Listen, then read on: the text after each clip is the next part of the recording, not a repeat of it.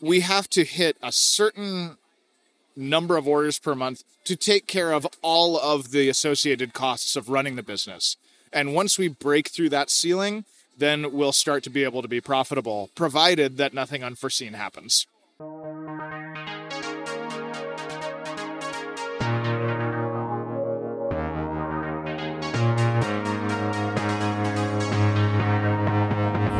I pride myself on having one of the least formal podcasts. I'm always getting up to adjust the camera or something. That's great. It's kind of like the consequences of not having a studio, It's overrated. I mean, spontaneity in life and everything. I mean, I don't know. It'll keep things interesting. Hey, Aaron, how are you? I'm good. I'm a little tired. I've probably walked about 10 miles today. This is the second time I've put you on camera. True. Yeah. The last time was in like 2012 or something. So it's been a while. Oh, man. I hope it wasn't as far back as 2012. Maybe not that far. Maybe like 2014. So you are visiting Japan. You're here on vacation. Yeah, you could call it that. My mother, for, I don't know, a couple of years now has wanted to hike the Kumano Kodo pilgrimage trail. And that's kind of what got us here. And so we just finished that up the day before yesterday. So we were on the trail for 5 days in the Kii Peninsula, and it was amazing. And so this is kind of decompression time, I guess. Urban decompression. We are sitting in Dotonbori. Bori, which is like kind of the fisherman's wharf of Osaka. Yeah, I think that's about right. But it's kind of got this interesting neon, like what would have been the future in the past. Which is increasingly kind of what Japan is looking like, in a way. Because I feel like there's a certain weight of the 80s hanging over Japan right now, just because of the kind of like the economic boom and all of the development that followed it, and how that has slowed down since the economy has slowed here. And now it's like, in a way, I mean, I still need to go to China, so I have to give the big caveat that, like, I don't really know what's going on in Beijing and what's going on in Shanghai and all that, but it seems to me that, like, China's way more future than the U.S. is right now, than Japan is right now. Food. All right, finally. But we got that size. It's there good. We go. Because that way, it doesn't get warm. We can get another one after That's cool. a while. Yeah, absolutely. Cheers. Kanpai. Kanpai. But yeah, the Japan future is also very nostalgic for me right now, because I think the first time I came came to Japan was in 1993. And so it reminds me of a future I was especially attached to as an early teenager. And now it's like, almost like the future has kind of caught up and superseded there's a newer future in different places now. Newer future is like an incredible term. It needs to be on a t-shirt at least. Newer future. No more old future. Don't forget to eat. I've actually eaten today, and I know you haven't. Could always get time back in the editing. I don't do enough exercise to justify eating. Oh, stop. Everyone has to eat. Otherwise, your brain doesn't work. Okay, so for those who don't know, as I mentioned the first time I had Aaron Shin on camera, he's one of my design mentors. One of the people who actually taught me how to be a designer, taught me a lot of the technicalities of design, as well as design thinking. So I owe this podcast in part to Aaron Shin, who, as a child, I'm going to keep going here. I'm going to steamroll you. When I was in university, I was asked by Michael Boccieri, how do you rate Aaron Shin as a artist or designer? And I was like, he's the best I know. I'm embarrassed. And I have to say, I don't remember teaching you anything, but if I may have been a useful resource at some time, I'm happy about that. Do you remember that fractal design terrain generator application? KPT Bryce. There you go. You demonstrated that to me once. That shit was so awesome. There's like this whole, I don't want to call it era, but a whole like suite of art tools that just don't exist anymore that I know of. But it's like we went from canned, like KP2 Bryce is very canned, right? Like it's a tool that has an incredibly specific outcome. And we went from like KPT Bryce to like, which was at its time, like in the early 90s, it was a breakthrough because it made, like procedural textures and things like that really accessible. Like where you could just kind of like drag and drop like, oh, okay, here's a texture that would like map different kinds of terrains onto different heights of a depth map. And so you could have like, convincing like valleys full of greenery and like rock in the middle of mountains and like snow-capped peaks. Like you could just slap it on and it would look fairly realistic. And now it's like we've gone from these like super specific, easy to use tools to like Houdini, right? Which are like just, to me, Houdini is like magic. There's too much. It's far too deep for me to even touch at this point in my career because I actually started out working with these really high level tools that are very specific and have very specific outputs. And like now all of the cool 3D shit is just like totally inaccessibly complex for me. You might be interested in checking out something like Unity, which I used to work for. Oh yeah. Unity's so cool. I mean, when we were using Bryce to make terrains, we had to hit the render button and wait for a very long time to see the output. Yeah. And Unity basically doing real-time rendering. Totally. I love that. There's a studio, maybe it's one person, I'm not exactly sure because I haven't met them yet, called Cloaking in LA that does really awesome like underground party visuals in the Unity engine. They have a really cool, like kind of gritty, kind of vintage cyberpunk black and white aesthetic that's kind of rad. And like it's inspiring to see people using Unity to like do non-game things and to use it for like, more kind of experiential or audio triggered or kind of VJ oriented applications. There's a guy in Saigon named Crazy Monkey. And he used to have this thing called Crazy Monkey Box, but now he's started this other thing called the Box Collective. So it's more than just him. It's him and a bunch of apprentices, as far as I know. All right. And I really want to get him on here. And he's been doing real-time visualizations. I don't think he uses Unity for any of it, but he's been doing... a lot of his final output ends up being in nightclubs and stuff, but... and it's all very artsy and glitchy and cyberpunky. A lot of stuff. He's a little heavy, a little like a Hote. Do you know Hote? Like the fat Buddha. Oh yeah. He kind of has that vibe going on, and he plays with that. Like he will use himself as a Buddha statue in some of his arts. It's kind of weird and funny, but also he used to paint flying penises. Okay. Like that was kind of his motif.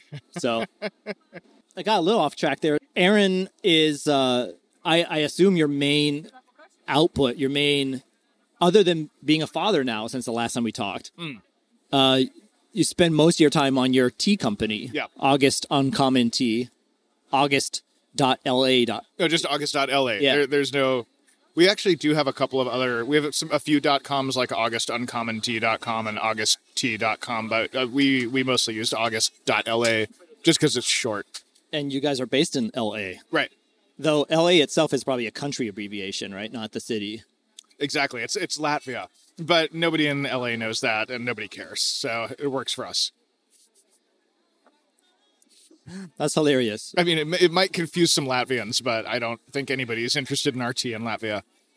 Yet. Yeah. Yet. I want to import your tea to Japan. That would be amazing. Is that something I'm allowed to do? I've heard, as an individual, you can definitely get away with it. We do have customers here, but if we were to do it on a commercial scale, I understand that the restrictions are very intense. Lots of paperwork. I mean, of course, because like any island, there are very tight controls on agricultural imports because the risks are extremely high of, Also, they don't want you competing with their domestic tea production, probably.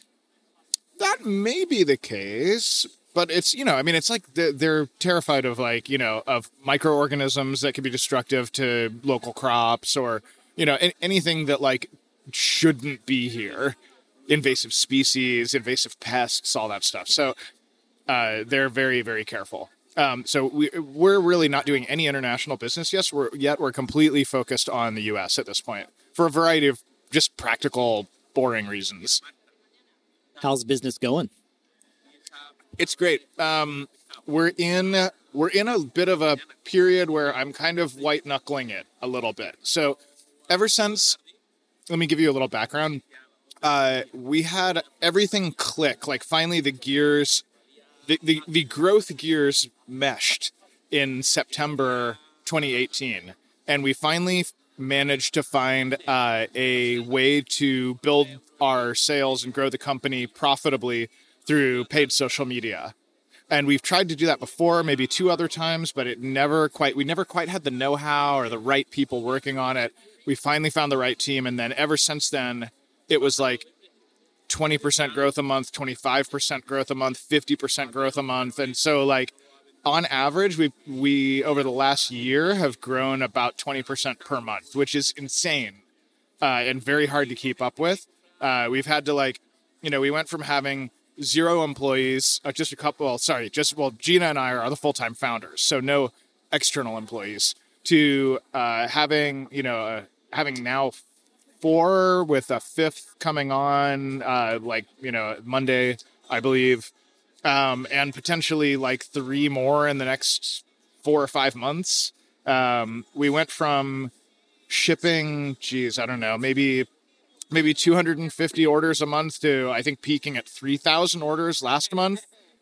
So we moved from our loft to an 800 square foot dedicated space to now a 2,300 square foot warehouse. And then we just leased another 1,700 square foot warehouse in the same center. And it's just going to keep escalating from here. So it's been growing a lot, but the thing that we haven't yet achieved is profitability. And so that's really the fulcrum that we're at right now, where we're just waiting for the weather to get a little colder so we can grow a little faster.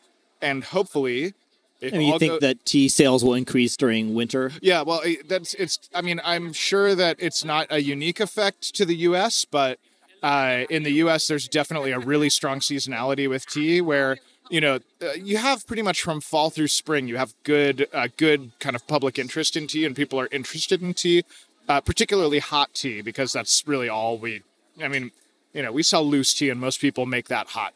Many iced tea drinkers don't brew their own tea. They buy ready to drink tea. So even though our tea makes insanely good iced tea, it's not, our customer is not exactly somebody who's like brewing iced tea to drink at home or anyway. So our kind of like our high efficiency seasons are when it's cold outside. So we're looking, now it's in mid-September, and by the end of this month, we're hoping that things are moving really efficiently and we can start growing very quickly again. When you tell me that you're doing 3,000 orders a month, but you're not yet profitable, that sounds like weird to me. So can you explain for our viewers out there and to me, like the mechanics of that? The mechanics of Yeah. So, well, essentially, like we've found that, we have a variety of fixed costs, right? Like, the cost of the product, the cost of the product cost is a proportion of sales. We have our other kind of costs that are related to shipping every order. So the labor involved in packing and shipping a product, the average cost of goods, our fixed costs like rent and founder salaries and stuff like that. And then also another, variable percentage cost of every sale is how much we have to pay to acquire customers. So basically how efficient our ads are. And so we found that that in inefficient months, we grow, inefficient meaning our ads aren't very effective because people aren't very interested in tea. We don't grow super, super quickly. But in efficient months, like when the weather's cold and people are interested in tea, we can grow very profitably. So really, it's like what we're looking for is hitting a point where our profit rises faster than our costs do. Because, of course, every time that you that you have to order more product. You have to, you have to spend money for inventory. You have to spend money for advertising. You have to spend money for labor to pack and ship the stuff. You have to spend money on shipping, spend money on packaging, etc. And in an ideal world, as volume goes up, all of those costs become slightly lower because you're buying in higher volume. You take advantage of economies of scale. But, you also have to continually watch things very carefully. So in our modeling, we hit the tipping point in the next couple of months if we're able to hit our volume projections. So, we have sales projections where, like, after we hit a certain figure of sales per month, if we don't increase our existing costs proportionately, like if everything stays the same as it is right now, we'll start to become profitable. So anyway, I apologize for the meandering, rambling discussion, but really what it comes down to, if you were to do the super soundbitey version, is that we have to hit a certain number of orders per month to take care of all of the associated costs of running the business. And once we break through that ceiling, then we'll start to be able to be profitable, provided that nothing unforeseen happens. And I guess provided that you don't try to acquire customers at a greater ad spend than you currently are doing. That's the risk, yeah. And, if you talk to people who are selling you the ads, they'll encourage you to kind of like take the long view and accept less profitable results and all that stuff. But I mean, it'd be very, very easy for us to run out of runway by not insisting on very efficient advertising. So, but at some point you could presumably stop advertising through paid ads and just remarket to your existing customer base, right? We'd have to reach a really tremendous scale to be able to do that. How much do you think advertising encourages existing customers to place another order? I think it's very significant. If you look at the breakdown of our ads, and I think in any direct-to-consumer brand, you will see that the remarketing is massively more efficient than the prospecting audience. So prospecting is what we'll call cold audience. So somebody who's never heard of the brand before, who may or may not be interested. But prospecting is usually fairly inefficient in that you have to show the ad to a lot of people before somebody makes a purchase. But for people who have previously purchased from you, especially if you're selling a product that's a consumable, like tea, where, you drink it and then it's gone and then you need more. It's not a durable good where you might buy it once or twice a year or once every several years. There's a great opportunity to remarket to your existing customers because they're the ones that know you and know your product, and they definitely will know if they want more. So we typically see, at present, I think we're seeing about 5 times the conversion rate for remarketing versus prospecting. That's a lot of efficiency. Can you say that one more time? So we're seeing about a 5x efficiency between prospecting and remarketing. So, but the thing about remarketing, though, is that it doesn't work unless you already have a lot of customers. So, at our current stage, I think we've got, I don't know, we're probably in the like mid 5 figures in terms of like our customer count. And so, remarketing to that to that audience is not, there's just not all that many people. I mean, a mid 5 figures is not that large when we're talking about a remarketing audience. That's like mid 5 figures is 50,000. Ish. In that general range. So like, if we had a customer base of, 10 million customers, we would have a lot more material to work with. Material. I apologize. That's an inappropriate metaphor. But we would just have a much bigger audience to remarket to. Right. So at some later stage, we might be able to see a lot more growth and a lot more reliable income through remarketing. But right now, we still are a very early stage company. We definitely utilize it, but but the thought of turning off prospecting is way, way, way, way down the road. Why did you guys get into the tea business?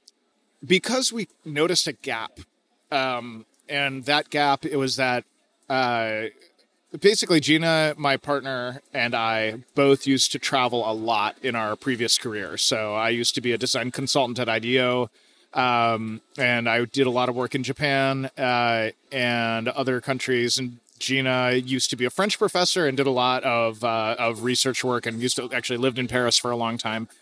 And we're kind of just culinary people. We travel through our stomachs in a way and are always looking for exciting things to eat and drink. And tea was not an exception. So, whenever we traveled, we would be like, oh, this tea looks cool. And we'd bring stuff home. And we ended up smuggling like quite a bit of tea home in our travels. And we had a great big closet full of amazing tea. And it wasn't until we settled in Los Angeles and stopped traveling so much that we finally ran out of all of that tea that we had bought overseas. And after that point, we were like, okay, well, we can't go to France. We can't go to Tokyo. We need to like get some tea let's just try buying tea online. So we ordered some stuff from company A and ordered some stuff from company B and then company C and company D. And like, we're consistently disappointed. Like everything we were buying just felt a little bit unsophisticated, a little bit low quality. So you weren't buying French brands or Japanese brands. You were buying U.S. brands? Well, exactly. Yeah, we were buying tea from North American companies. And we were buying the things that were accessible to us. A big reason why we didn't want to buy the brands that we loved and were accustomed to is because of outrageous shipping. I mean, it just seems stupid to pay 30 euro to ship 15 euro worth of tea from Paris to LA. Like, it's just crazy. So it just didn't seem practical. So that's why we were like, okay, let's see if we could buy something from a more affordable domestic company. And we bought tea from the US and Canada, and it was just deeply disappointing. And that's when the light bulb went on. We were like, oh shit, I think we know something that other people don't. And that is that tea could be more sophisticated and interesting and kind of novel and exciting and delicious. Because tea tends to fall into two big categories in the U.S. It tends to be either like really kind of very inexpensive grocery store tea, or maybe there are more than two categories. So very inexpensive grocery store tea, like everybody's heard of like Lipton and like, brands like that. And then there's lots and lots of like health teas, I guess, or functional beverage teas, like, anybody who goes to Whole Foods has seen these brands. There's a wall of them. There are teas for every imaginable ailment or discomfort or, health need.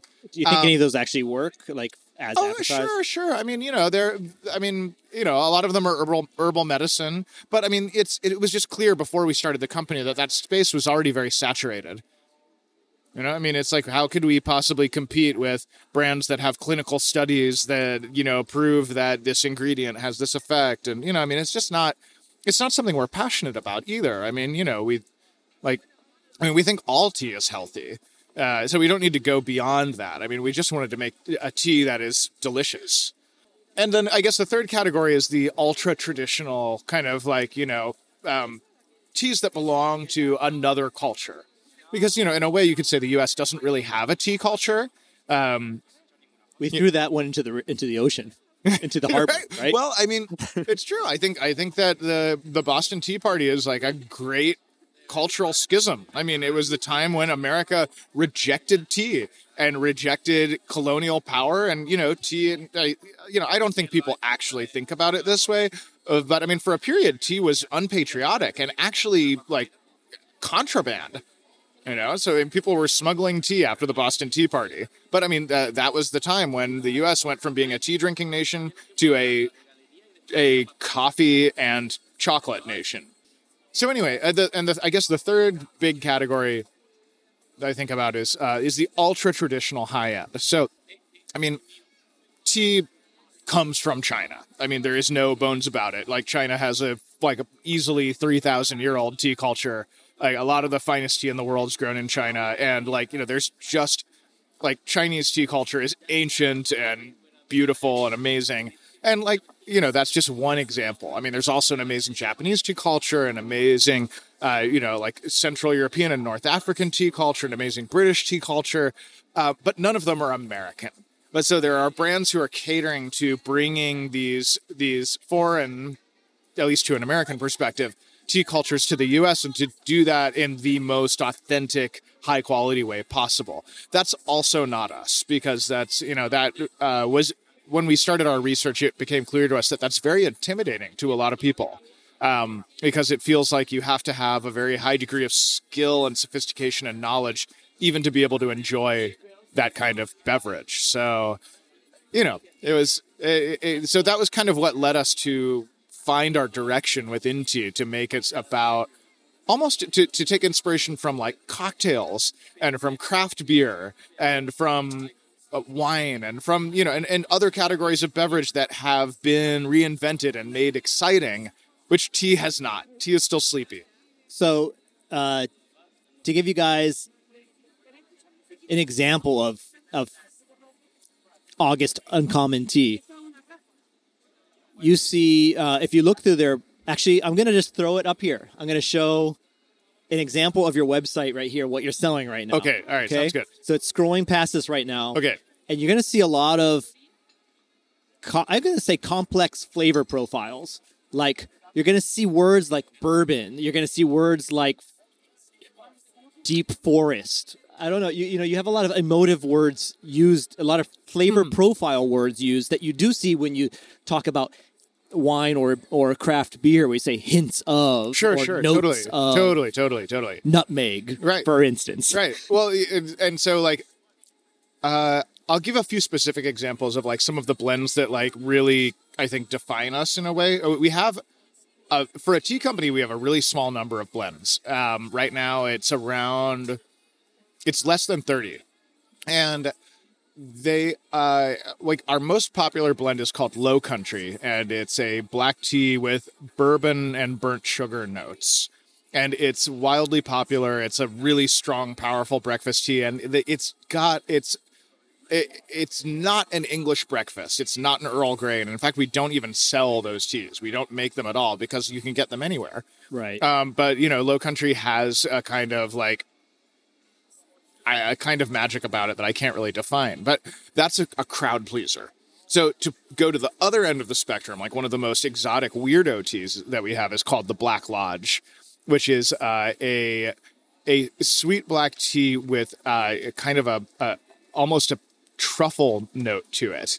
It's a smoky truffle tea that has a very kind of like, it has olive leaf in it and kind of campfire notes. So it even tastes a little bit like percolator coffee.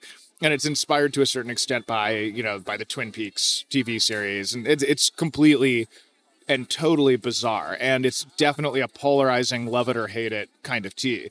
And the people who love it are totally fascinated by it and drawn in. And it's for like people who love peaty scotch and, just kind of like very dank, intense flavors. But it's not for everybody. And so, we always try to balance, between having some novel crowd pleasers, like future classics, we call them, because of course still nobody's ever heard of us. Future classics, and also there's some very exotic kind of, unusual things that you could, that you will never taste anywhere else. That there's no map for. What's the process of developing a flavor? Well, so I'm going to have to speak for Gina because this is really her domain. And I'm very lucky to be able to work with her and to have her as my partner because she has an amazing ability to imagine the way things will taste before she tastes them. She has, she has a sense memory and a sensory imagination that I don't have. So that's an incredible advantage in terms of being able to come up with successfully good tasting blends. So that we actually don't have a massive amount of trial and error because so many of her ideas turn out to be delicious. So anyway, so I'll talk about the process more mechanically though, because like in a way, so I have to talk about it in terms of like what, Gina's special ability, because she is our kind of like master flavor engineer. Well, actually, no, our flavor creator or our blend master or whatever you want to call it. Gina has a background in smells. Well, right. And taste and smell are kind of tertiary? No, they're massively linked. Like most of what we consider flavor is actually aroma. It's called retronasal olfaction. So like when you chew food, you actually smell it while you're choosing it. Anyway, it's a thing. Did you guys know that? I didn't know that. You're smelling it through the back of your through the tubes in the back of your mouth that reach your olfactory bulb. Anyway, but yeah, when Gina was a little girl, she wanted to be a nose, like a perfume blender. So it's kind of, and she's also, had periods where she was very much involved in poetry and she studied literature. And so in a way, being the kind of like chief creative officer for August, she brings together the poetry and the olfactory and the flavor, like all of those sensibilities together in one thing. And it's absolutely her favorite part of the job is the creation of the flavor and the creation of the language that describes it. Because she doesn't just do the flavor. She also is the one who names the teas, writes the flavor notes, and talks basically like is the one who kind of gives them life. So what do you do? I don't do anything. That can't be true. That can't be true. No. I'll talk about that in a minute because right. I want to stay on topic. So the process is basically Gina has her flavor dream. She communicates it to our blending partner. So we work with a company in Germany who it does all of the actual production of our tea. So they source the ingredients, they test them to make sure they're free of large amounts of pesticides and heavy metals, and they test for purity and all that stuff. And then they actually do the blending, a combination of those ingredients to our specification, and then ship us the finished tea. So in a way, like they are kind of the kitchen and Gina is kind of the head chef. So the way that it typically works is that she will dream up a flavor concept. So we send it over to our German partner, and then they do the work of translating that into a manufacturable blend using the ingredients that they have access to. And then it's a process of iteration. So they send us a first draft, like an initial hand-blended sample. And then, it'll come to us. We taste it. We send them back notes and kind of revision notes. And then we continue to iterate until we either kill the concept or find something that is ready to be released. And we probably do about 10 to 20 blends for every one tea that we put out. So we have an enormous library of unreleased blends that are just kind of like waiting to, have their day. But we try to be very judicious about what we release because, there are a variety of reasons, but a lot of tea companies have 300, 500 different blends available, and it's totally overwhelming. Yeah, you got the customers are going to have a paralysis of choice or something exactly. At that point. Yeah, I think choice paralysis is a real problem in tea, and nobody needs 300 or 500 tea blends. Like that's just ridiculous. We don't need to have every single blend available in like 5 different base teas, like the white version of this, the black version of this, the oolong version of no, it's just not necessary. I think a lot of tea companies fall into the trap of like making every imaginable variation of something. And then, the thing that would happen if we did that is if we had like 200 varieties, this stuff would start to get old. And tea that is not fresh does not taste amazing. It tastes kind of dull. Except for Pu'er. Well, Pu'er is different. Pu'er is the only tea that gets better as it ages. Do you have any teas that are based on Pu'er? Not currently. We've had one in the past, but not right now. So you're mostly doing black and green? Well, we do black, green, herbal, and we have a little bit of oolong. We might bring in more, but black teas massively outsell everything else, followed by green teas, followed by herbal teas, and then followed by that are single origin teas, like our unblended teas. How many people are making tea lattes with your drinks versus just drinking it straight? I couldn't answer that question. Because it's so hard to know exactly how people are consuming the product once they kind of get it into their home. Our main customer is like the individual. So, because we're a direct-to-consumer brand, we have customers all over the country, and they make it however they like it. So some people will enjoy it with milk. Some people will enjoy it straight. Some people make it iced. Some people make it hot. So it's... it's probably time for us to do another big, gigantic survey to try to learn more, because the last time we did one was a few years ago. And, it's really interesting to check in with people and just hear about what they're doing with our tea. Because we have a very specific process that we recommend, but we also encourage people to drink the tea however it delights them. We don't want to have a really restrictive, dogmatic approach, because everyone's palate is different.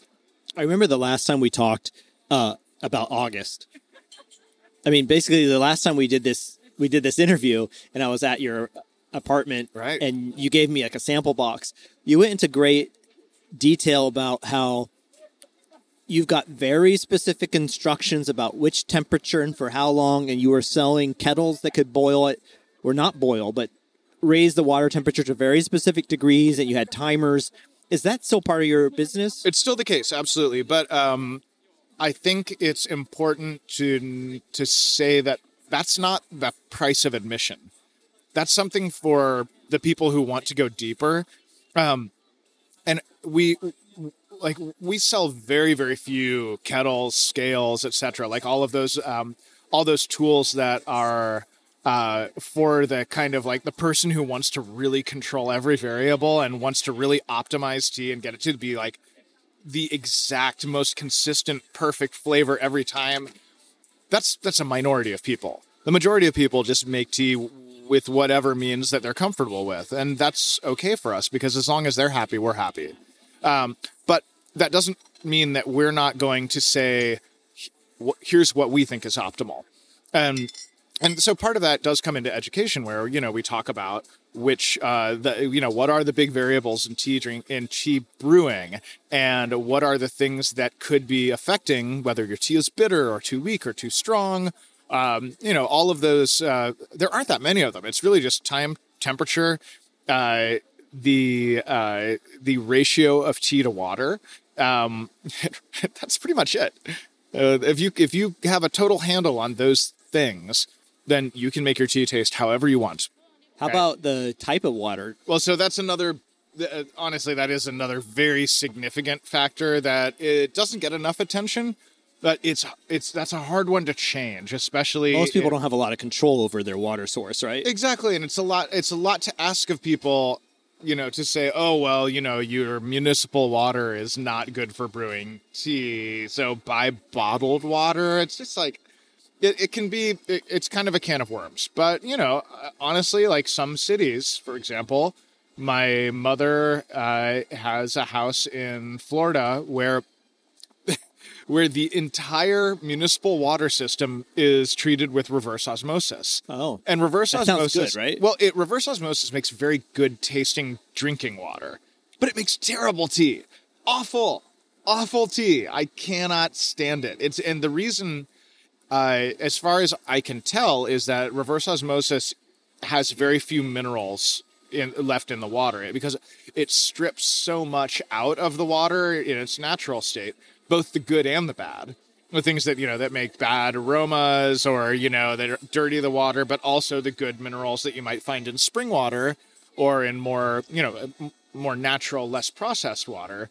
And so what you get in tea made with reverse osmosis water is a very thin, kind of brittle, like bitter and weak flavor profile. It's, I think it's awful. I think it's like one of the worst things. The only thing worse is distilled water. I haven't had tea made with stinky well water. I mean, I've definitely had some stinky well water in my life, but like in the past. But it can be pretty bad. So, and also some people have reverse osmosis systems in their home that they've gone to tremendous expense to install and maintain. And, it's kind of hard to ask somebody, okay, don't use that for tea. But, the people who are really hardcore about optimizing the tea and making it taste amazing will find another way. So it's not like usually the first thing that comes to mind for me, water quality, but it's critical. Water, I mean, tea is 98% water, I think. So the way the composition of the water is super critical to having good tasting tea. Get a new subscriber. Do it. X. Where's the X on this thing? Oh, subscribe. yay! こんにちは。こんにちは。 Making connections, man. What did you do? Oh man. This interview's whole- going places. Well, we're having a conversation about tea. It's nice. Nice. What are you smoking there? I hope marijuana. This is not marijuana. I hope What is Right. it? this is some I don't know, some weed. Not weed, just something leaf. I don't know. It could be anything. Yeah. Yeah, okay. I'm sorry. No. No. 大丈夫です。 Okay, I guess let's continue. Let's start with a kampai. I'm sorry. Come by. I want to compare with you guys. Can I compare with you guys? Or If you buy a beer, I guess. yeah, I can buy. Or if you don't want to, I mean, it's a little off topic for the video, but it is, interesting in some weird way. how you think? But we only have 2 microphones. Yeah. No problem. Man, I gotta go back to the old seat. I thought this was gonna be better framing, We're but gonna, I don't we're know. gonna have to get another mic. このインタビューの後で、 Okay. 今は仕事をする。 Alright. This is a. Yeah, yeah. I'm sorry, guys. No, 大丈夫、大丈夫。面白いと思います。Well, we may be joined by somebody or not. Who knows? A visitor. A visitor. A new challenger arrives. Now that I moved, I put the mic in totally the wrong spot again. I'll stay close. There we go. So, our time is short because shit's about to get party over here, it seems. So what should we talk about next? Well, what are you doing if Gina's doing all the creative work and I thought you were a creative person? Yeah, what are that's you right. doing? That's right. I kind of left that hanging. So I'm, I guess in terms of like roles, Gina is the kind of like the artist and I'm the engineer. So I handle the company operations, like all of the kind of like getting things made on time. I handle I oversee the financial part of the business, and all of the kind of like the business modeling, which, my training is not in that. So I have a very capable person who does that with me. But like all of the mechanisms of the business, I'm kind of managing in one way or another. The other part is that I'm kind of overseeing a lot of the ways in which we communicate with people in a very general sense. Like I'm kind of like designing the customer journey, and thinking about how we can engage with people more. And I mean, I guess the other part that's not inconsequential is that I'm responsible for all of the packaging, graphic design, visual design, website design, product photography, like all of the kind of visual touch points of the brand are mine. And, it's easy for me to overlook that because that's what my training is in. I'm kind of like my professional career before starting August was in product design and graphic design. And so I kind of take for granted that I do those things.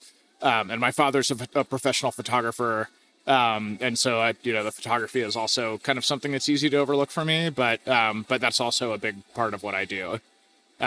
Although hopefully, we're going to get to the point very soon where I can actually start delegating those responsibilities to people who don't also have to worry about running the business, because Which would you rather do, run the business or to take care of the visual aspect? it's a great question. I mean, I am content to be the person that creates the conditions for beautiful things to happen. I don't have to be the one who makes the beautiful things happen. And this is something that I kind of learned, being a project leader or design lead person at IDEO. It's like, I don't have to be the one who designs. It's much more important for me to get things into the world and to have things in the world be satisfying and beautiful. And I don't have to be at the center of that at all. I love to do that when I can. And God, I wish, I follow so many people on Instagram who are like, who are young graphic designers or, typographers, lettering people, street artists, etc., painters, sculptors. I want to be all of those people. I like desperately want to like be a kind of like solo creator who just like only cares about aesthetics and making something beautiful. But at the same time, like that's just not my world right now. So I have to really focus. So right now in the world of August, it's Speaking of focusing, yeah. In the world of August, it's incredibly important that I'm getting out of the way, and that I'm getting hiring people who can do what I can do, but without my time constraints. So, yeah, it's hard to I have to let go. let go. It's I have hard to to let let go. go and trust people that someone's going to do a good job. And sometimes, like one of the things I've felt a lot in the past is the time it would take me to describe what needs to be done. I could have just done it. Right, but you only have to do that once. That's the thing, because it's when you train somebody thoroughly, and you really you really give somebody the tools to do the thing that you've been doing yourself, then you can rely. If you have somebody that you can rely on, they'll be able to do it again and again, and that's the magic of actually delegating. All right, I can tell you're already having a very good night. What's your name? I'm Leo. Leo. Yeah. Yeah. Thanks. Good to see you guys. Good to see you too. All right. All right. Take care. Take care, man. Bye, Leo. Leo. He was cool. He was fun. I would hang out with him. I seriously would. If we weren't doing an interview right now. I feel like we're being jerks then. Well, we're doing something else. We're I busy. know. It's like I'm busy. sorry that we already had something going on. Yeah, totally. I'm just happy that you're letting me record this anyways, because I don't know how intrusive it might be. For me? Yeah. Well, I mean, I'm happy to hang out with you. So Yeah. if this is the price of hanging out with you, I'll happily pay it.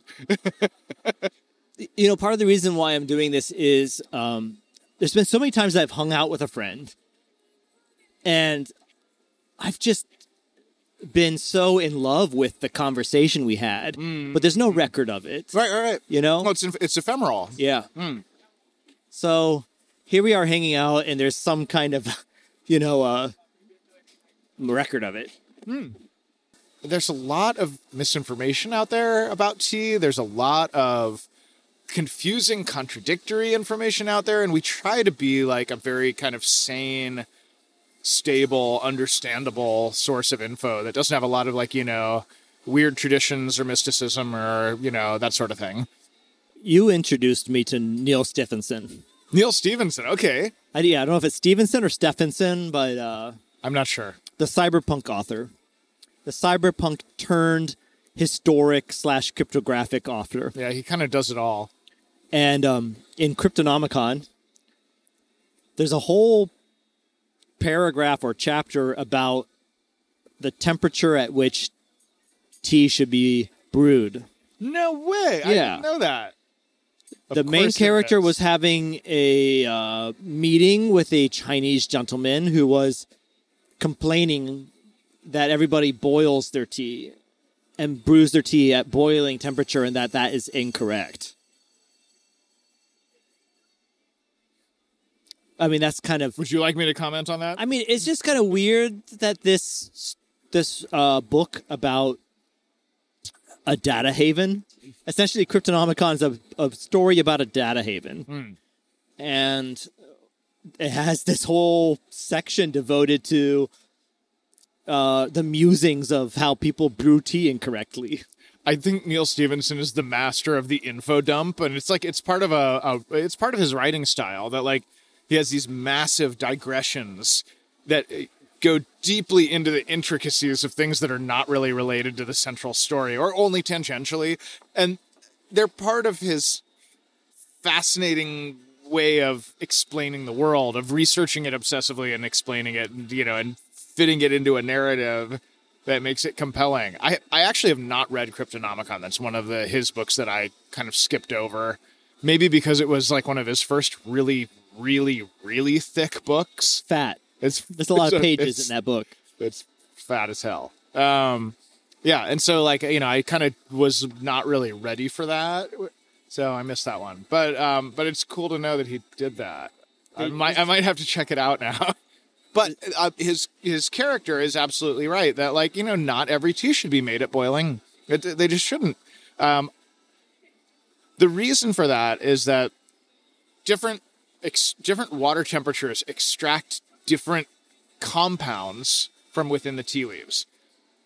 And so to make this really gettable, green tea is one of the most easy varieties to kind of like ruin with bad water temperature. So everyone who's ever, drank a lot of tea is going to have had horribly bitter green tea at some point in their lives, if not at every point in their lives. Because green tea contains a lot of chlorophyll. That's what makes it green. Chlorophyll is the compound in plants that photosynthesizes sunlight into, material that the plant can run on. And so the chlorophyll's incredibly bitter. It's very, very bitter. And and you will extract chlorophyll from the tea if you're brewing it at boiling. But if you bring the water temperature down to about 80 C or 175 Fahrenheit, you get to a water temperature where you can extract all of the tasty flavor compounds from the tea without extracting too much chlorophyll. And then you get a nice, delicious, kind of slightly sweet, grassy green tea that's really, really pleasant. But that's just one of the compounds that, where water temperature has a big influence over whether or not you're getting a flavor that you don't want. Similarly, more oxidized teas like black teas, oolongs, etc., have tannic compounds that have, a little bit of a bitter or kind of like, mouth puckering. Tannic? Tannins. So you might be familiar with the term tannins from wine. Tannins. Tannins, exactly. So tannic is an adjective version of that. Is it different than tonic? Correct. And really what that comes down to is bitterness in a way. And so if you are brewing your black teas with off-boil water, you'll extract less of those bitter tannins, and you'll have a kind of like milder, sweeter tasting tea at the end. So, some teas really do benefit from a strong boil, especially if you're going to be making a black tea with milk and sugar, kind of like British style. Like, yes, definitely make it with fully boiling water, but if you're making a really high quality single origin Chinese black tea, don't use the boiling water. It'll over extract it. It'll end up bitter. And, it's better to taste it a little bit at a more ideal extraction. And so a lot of the, we currently offer a tea called In the Mood for Love, which is a Keemun Maofeng black tea that really tastes best at around 190 or about 90 C. And if you brew that tea at full boil, you'll get much more kind of tannic compounds, and it'll be much more bitter, and you'll completely miss the lovely malty, silky mouthfeel that you get from brewing it a little bit below boil. So, Stevenson was right, as usual. He's a great researcher. Every tea, for whatever your palate is, and whatever, an individual's palate is, every tea has its a temperature where it's going to taste its best. This discussion has me wondering, what are you kind of adding to your teas when you have these complex blends? And those other ingredients, how does the temperature of water affect them? One thing that we get asked often is about, do you cold brew teas? Cold brew coffee is like a huge trend at the moment. And 10 years ago it wasn't. But people ask us frequently, what are your instructions for cold brewing tea? And we generally don't recommend it. And that's because so many of our teas are blended and have non-tea ingredients that won't necessarily extract at low temperatures. So, for example, some of our teas include caramel. And, caramel, of course, it's a crystallized sugar. You need a little bit of temperature to actually get that to dissolve and integrate into the tea. If you've ever tried to add granulated sugar to an iced coffee, it just sits at the bottom. So we don't have that in a lot of our teas, but that's just one example of an ingredient that like will really only extract with a higher temperature. That said,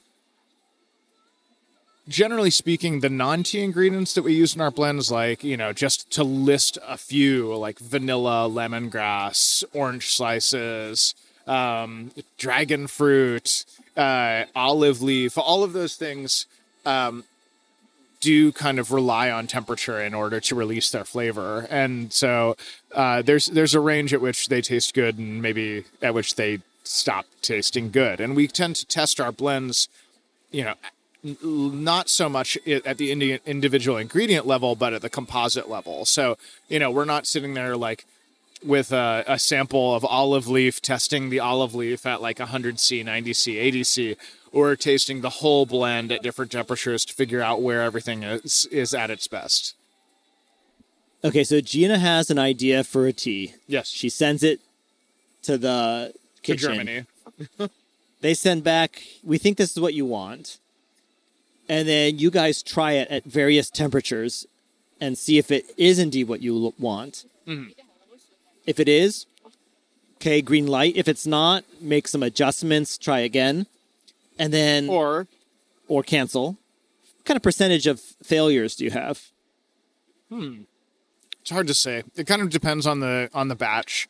Sometimes the failure percentage is really, really low, like, 20% or less. Sometimes it's really high. It just depends on what we're kind of exploring at that moment.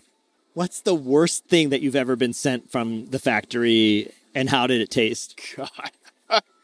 Come on, the worst one. Let me think.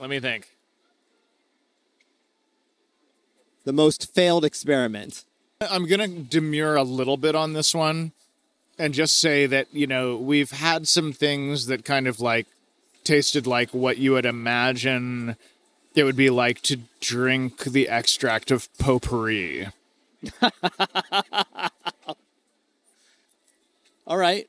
You just don't want that. You just don't want that.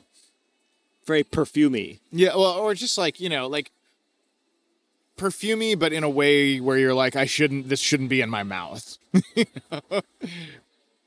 Yeah. Like spraying perfume into your mouth. Yeah. Totally. I mean, and it's not, it's an occupational hazard. It's not kind of like the fault of anybody in particular. It's just sometimes some things get combined that shouldn't be combined. But you don't have any specific ingredients that were a bad combination.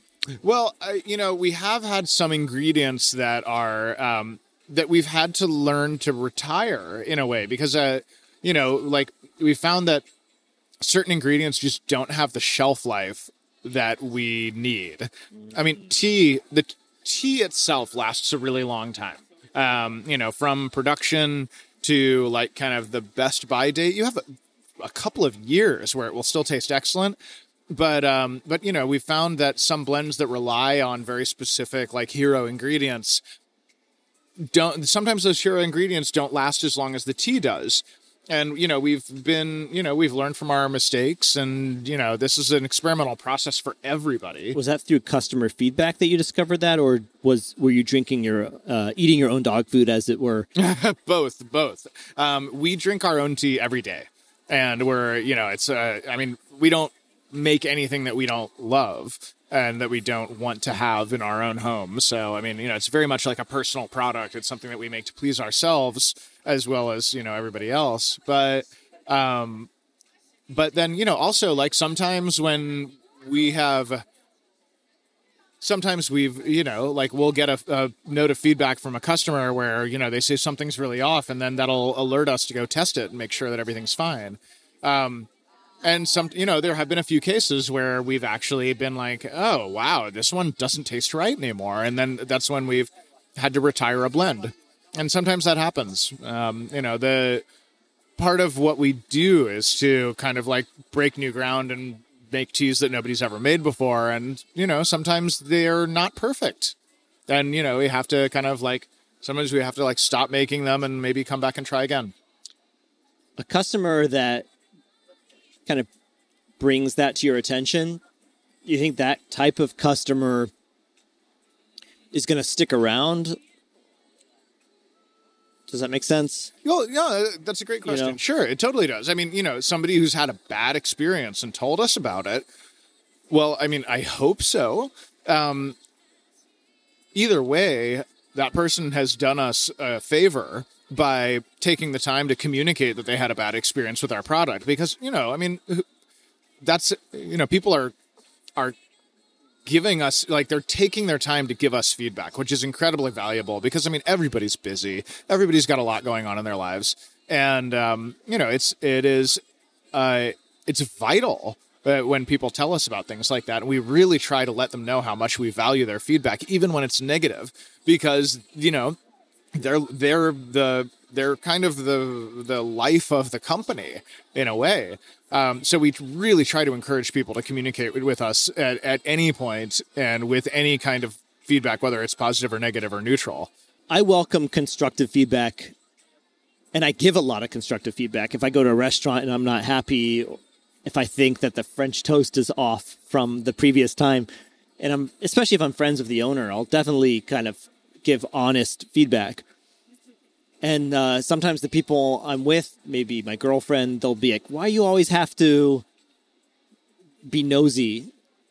And as a designer, I'm like, well, if it was my restaurant, I would want to know, Yeah. And so I'm just going to keep doing it.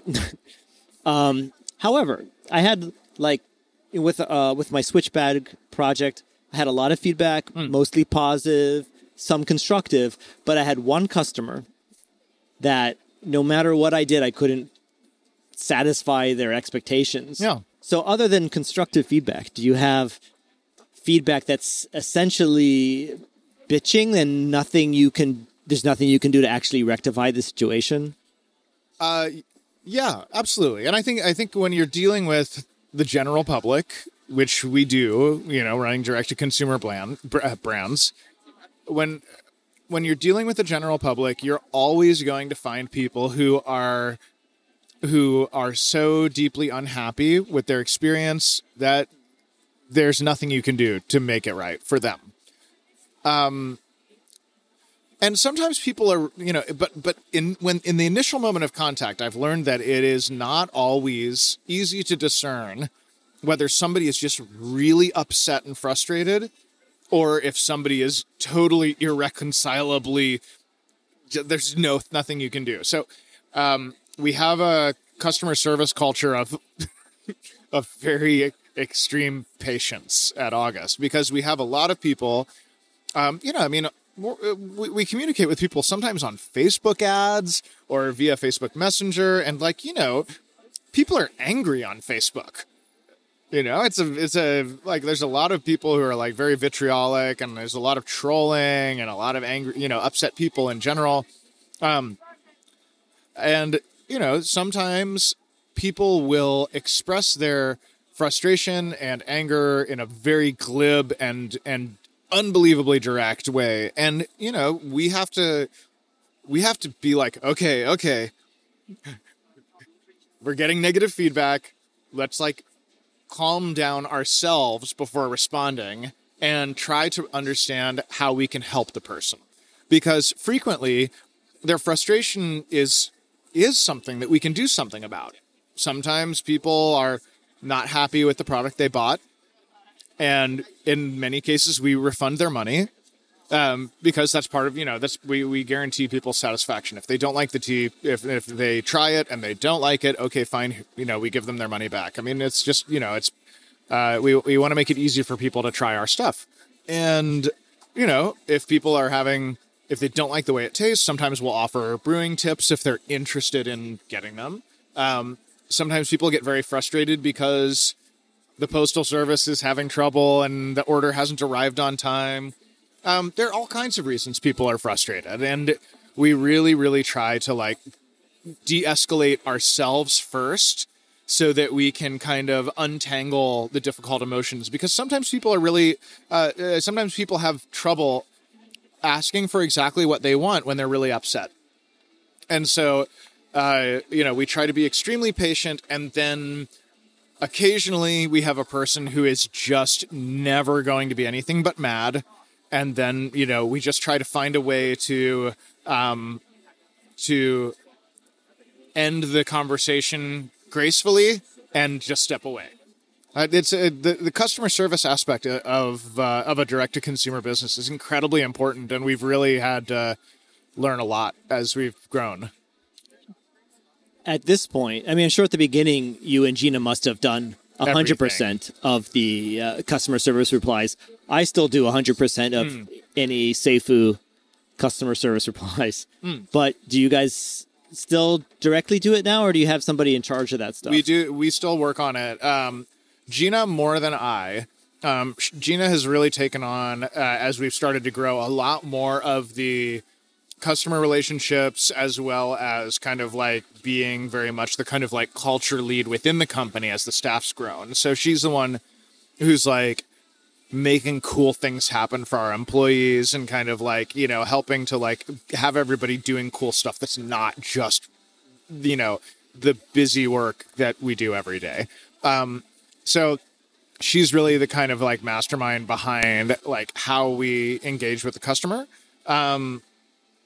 But sorry, I just completely like lost my train of thought. Could you ask me your original question again? Right. If we're still who's doing handling customer service? Yeah. So Gina's the architect of the customer service and has written a lot of she kind of has defined the kind of style and the language that we use, but everyone in the company works on it. So right now we're a team of 6, 7 very soon, and everybody takes a turn. And so the reason why we do that is so Gina and I stay engaged because even like the warehouse managers. Exactly.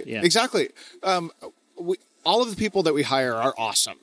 Wait, logistically, how do you actually have people take a turn with customer service? Okay, so we let me get to that next, because I want to kind of like talk a little bit more about why we rotate and why it's important to do that. So we rotate because it can't be just one person. You'd get kind of numb and would become very kind of, you would get kind of numb to people's needs, and, you would get very mechanical in your replies and all that stuff. And I think it would be very difficult for somebody to do it all day long every day. I'm sure people do, but, we don't have somebody with the talent to do that well, or the background. And of course, Gina and I, who we're the ones who started it off, our bandwidth is getting narrower and narrower for doing things like that. But the reason why we think it's really important for everyone to touch the customer service part of the company is because it is the place where you hear all of the stories of joy and all of the stories of pain from our customers, and it helps you to connect to the real people who are buying our tea and to hear their stories. And, when you're working in a warehouse where you're just, bringing product in and shipping product out, and, that's what we do just like our employees, it's alienating. It's not like working in a retail store where, or a tea bar, or, where you can put a product in front of somebody and watch their expression change when they drink it. You need that connection. You need to form that connection with the customer, and you need to be in contact with them in order to, just understand the impact you're having in the world. So part of our culture of sharing the responsibility for customer service is to actually connect with real people who are our customers, and not just to kind of have that be somebody's responsibility, off in a cubicle somewhere. So that's the ethos behind it. The practicality of it is that, we use some software, a ticket management software that handles all of our incoming email and Facebook Messenger, kind of contacts from customers, and, associates that data with their customer account. So whenever anybody emails us, we know right in the same window, what their last order was and which items they bought and all that stuff. So, so basically we use some software to make that process a multi-user process, and also to make it one where it's very deeply integrated with the e-commerce side of the software. So it's not just a shared Gmail inbox or something. Do you mind sharing what that software is and also Yeah. what other tools you use to organize your company? Well, that one specifically is called Gorgias, but the spelling is a little weird. It's Gorgias, and it is, I believe, built specifically for Shopify. So if you're a Shopify merchant, Gorgias is amazing, and it's a fairly new platform that basically like integrates really deeply with your customer data and allows you to, It's considered a CRM. Do you know that one? I think you could call it that. Yeah, we just lost our key light. Oh, wow. Yeah. I wonder why. That was some nice stuff. We have some nice... Maybe they're looks like they're closing. Do you think you want to get another beer before? Yeah, I think they're done. Do you want more? Let's get another beer somewhere else. Somewhere else? Yeah, yeah. Kanpai time. Kanpai. Kanpai. Kanpai. Kanpai. Kanpai. So this is the second time that we have been we've made accosted, friends. or made friends. We've made friends. You know, one person's making friends is another person's being accosted. We're in the right neighborhood for that. 英語を話しますか？英語話せません。日本人はあまり英語を話しません。だから日本語を勉強したいです。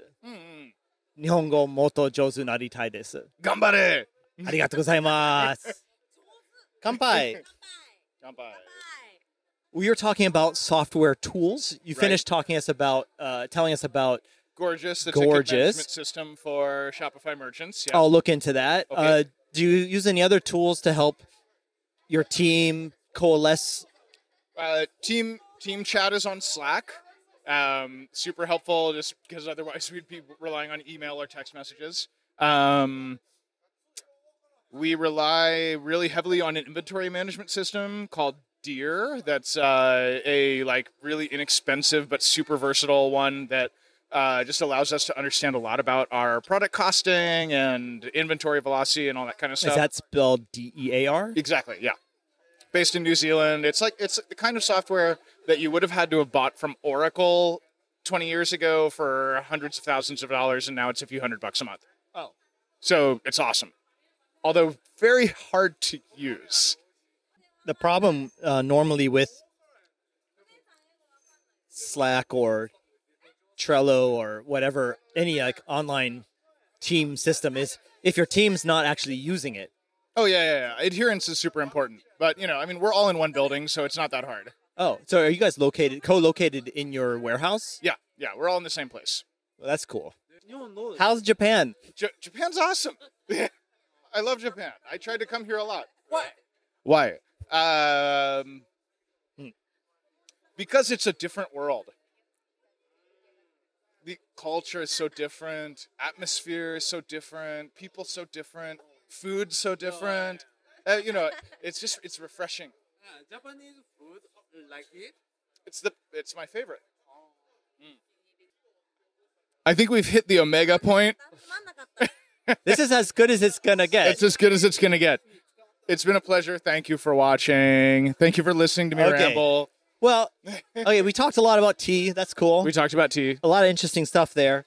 We didn't talk much about this current Japan trip. Like we just touched on it very briefly at the very beginning, and I wouldn't mind talking about it a little bit more before we run out of tape here. Okay, I'm going to give you the 2-minute version. Okay. So, for a couple of years, my mother has wanted to hike the Kumano Kodo Pilgrimage Trail, which is in the Kii Peninsula, and it goes from temple to temple to temple. It's an old Shinto pilgrimage trail. It's a UNESCO World Heritage Site, and it really feels like a totally ancient, primordial part of the country. And so we've been trying to plan this for a while. So we did a 5-day itinerary, hiking from temple to temple through the deepest woods. And it was totally magical. It was amazing. Super challenging physically. Sometimes we had more than 1,000 meters of elevation change in one day, usually about 10 miles a day of hiking. But amazing. Totally amazing. I would do it again in a heartbeat. How many days was the total hiking trip? I would say 3 days of very heavy hiking and then 2 more days of lighter hiking and, with more buses involved. Well, it was cool that you came to Japan. I got your message a few months ago saying you're going to come to Japan in September. It'd be great if we could meet up. Here we are meeting up. This is it. It happened. This is the meeting. It happened. By the way, we've known each other since 5th grade, so, or 4th grade or something like Something that. like that. I don't know The exactly. day we met, you shot an arrow straight up in the air, and about 40 seconds later, it landed at the roof of your house 10 feet away from us. I will never forget that day. Right. Well, this has been another episode of the Design Exchange podcast. Once again, I'm your host, Thomas Grove, and my guest today was Aaron Shin. Thank you. Of August Uncommon Tea. You can find out more about their tea company at august.la or on Instagram. At August Uncommon. Thank you very much, and see you later. Thank you. You do it. You press the button. We have a little time here, a video for the next The credits? the buttons to click to the next Oh, video right, yeah. on Very, YouTube. very important.